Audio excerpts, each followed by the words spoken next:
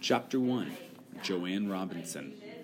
Looking back, she remembered it as the most humiliating experience of her life. A deep hurt that would not heal. It happened just before Christmas in 1949. She was about to visit relatives in Cleveland, Ohio, where she would spend the holidays. Earlier that day, she had driven out to Danley Field, Montgomery, Alabama airport, and checked her luggage for the flight to Cleveland. Then she drove back to the campus of Alabama State, an all-black college where she had been hired that fall as a professor of English. After parking her car in the campus garage, she took her armful of Christmas gifts. She walked to the nearest bus stop and waited for a ride back to the airport. Soon, a Montgomery City Lines bus rolled into view and pulled up at the stop. Balancing her packages, Joanne Robinson stepped aboard and dropped her dime into the fare box. She saw the bus was nearly empty. Only 2 other passengers were aboard, a black man in a seat near the back and a white woman in the 3rd seat from the front. Without thinking, Robinson took a seat 2 rows behind the white woman. "I took the 5th row seat from the front and sat down," she recalled, immediately closing my eyes and envisioning in my mind's eye the wonderful 2-week vacation I would have with my family and friends in Ohio. Jolted out of her reverie by an angry voice, she opened her eyes and sat upright. The bus driver had come to a full stop and turned in his seat. He was speaking to her. "If you can sit in the 5th row from the front seat and other seats of buses in Montgomery," he said, "suppose you get off and ride in one of them." The driver's message didn't register at first. Robinson was still thinking about her holiday trip. Suddenly, the bus driver rose from his seat, went over to her, and stood with his arm drawn back as if to strike her. "Get up from there," he yelled. "Get up from there." Shaken and alarmed, Robinson bolted to her feet and stumbled off the bus in tears, packages falling from her arms. She had made the mistake of sitting in one of the front 10 seats, which were reserved for white riders only. "I felt like a dog," she wrote later, "and I got mad after this was over, and I realized I was a human being and just as intelligent and far more educationally trained than that bus driver was. But I think he wanted to hurt me, and he did. I cried all the way to Cleveland." Robinson was still mad when she returned to Montgomery after the Christmas holidays. She had recently joined the local Women's Political Council, the WPC, an influential organization of African-American teachers, nurses, social workers, and other professional women who worked to advance black community interests. But when she told her fellow members what had happened, she learned that her experience was far from unusual. Scores of black passengers, mainly women, had suffered abuse from white bus drivers over the years. Such behavior was a fact of life in Montgomery. She was told members of the Women's Council had protested before, but it hadn't helped. Robinson made up her mind then that she would do everything in her power to challenge the city's segregated bus seating. Every day, as many 40,000 blacks rode Montgomery's public buses, along with some 12,000 whites.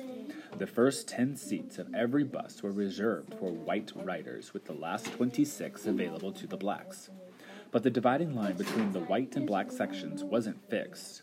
The driver had the power to expand the white section and shrink the black section by ordering blacks to give up their seats to whites. As white passengers boarded the bus and dropped their dimes into the fare box, they took the seats in the front. Black passengers were not allowed to walk past the white section after paying their fare. Instead, they had to get off the bus and re-enter through the back door.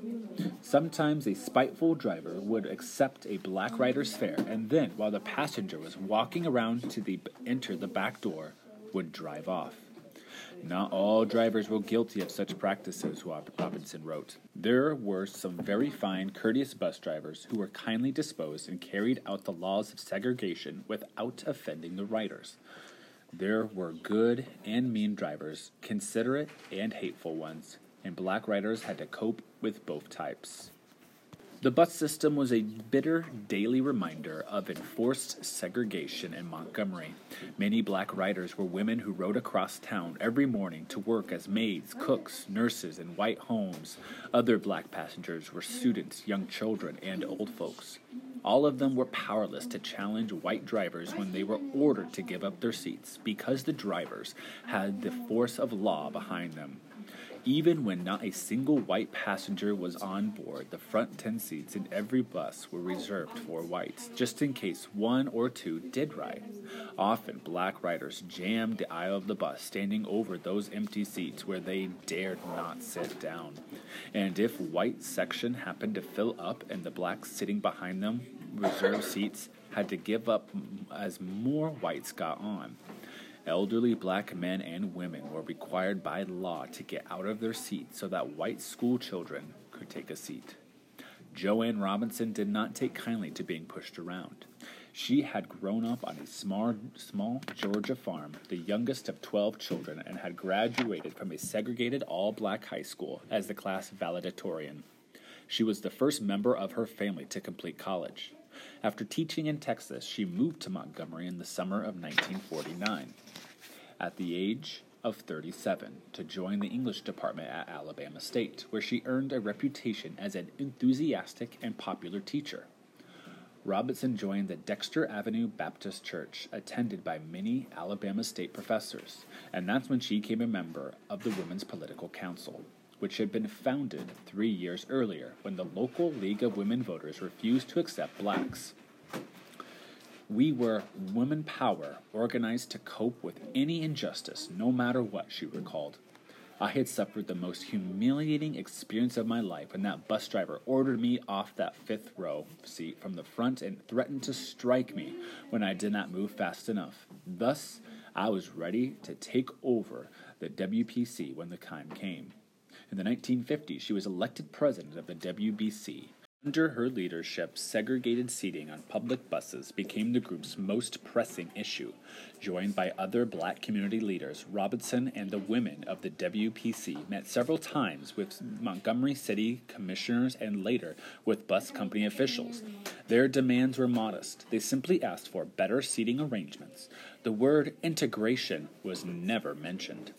To admit that black Americans were seeking to integrate would have been too much, Robinson said later. There probably would have been much bloodshed and arrests of those who dared to suggest such an idea. The black leaders complained about abusive drivers. They pointed out that bus stops were farther apart in black neighborhoods than in white areas, and they asked the bus company to hire some black drivers. The white officials listened politely. They reminded the blacks that segregation on public buses was required both by city and state laws, but they did make a couple of small concessions. The mayor instructed the bus company to begin stopping at every corner in black neighborhoods just as the buses did in white sections of town, and he requested that drivers be more courteous in the future. Nothing else changed. Then, on May 17, 1954, the Montgomery Advisor carried a sensational front-page headline. In a momentous decision that would affect race relations across America, the United States Supreme Court had declared that segregation in the nation's public schools was unconstitutional. While the ruling had no immediate effect in Montgomery, many African Americans believed that was the same principle applied to other segregated facilities, such as public transportation. Here at last was a real change to challenge the segregation laws. Joanne Robinson was inspired to write to Montgomery Mayor W.A. Tacky Gale and demanding improved conditions for black riders on city buses and mentioning for the first time the possibility of a boycott. Mayor Gale, 3/4 of the riders on these public conveyances are Negroes, she wrote. If Negroes did not patronize them, they could not possibly operate. There has been talk from 25 or more local organizations of planning a city-wide boycott of buses. To be effective, a boycott would need the united support of the city's African American bus riders. Most of them could not afford to own automobiles. How would they get to work? Asking blacks to protest for their rights in a segregated South in the early 1950s was asking them to summon uncommon personal courage, to put their livelihoods and their physical safety on the line. They could be fired from their jobs, harassed on the streets, or worse. The Ku Klux Klan and other white supremacy groups did everything they could to intimidate blacks into submission, and they did not shrink from violence. Blacks who broke the Jim Crow color bar might have been terrorized, beaten, or even murdered. I did not have the slightest idea how, without involving others who might get hurt, to begin a boycott against the bus company, Robinson recalled. But as stories continued to spread about abusive drivers and humiliating incidents on city buses, anger in the black community grew. The Women's Political Council began to discuss plans for a boycott that would harness that anger and mobilize the strength of Montgomery's black community.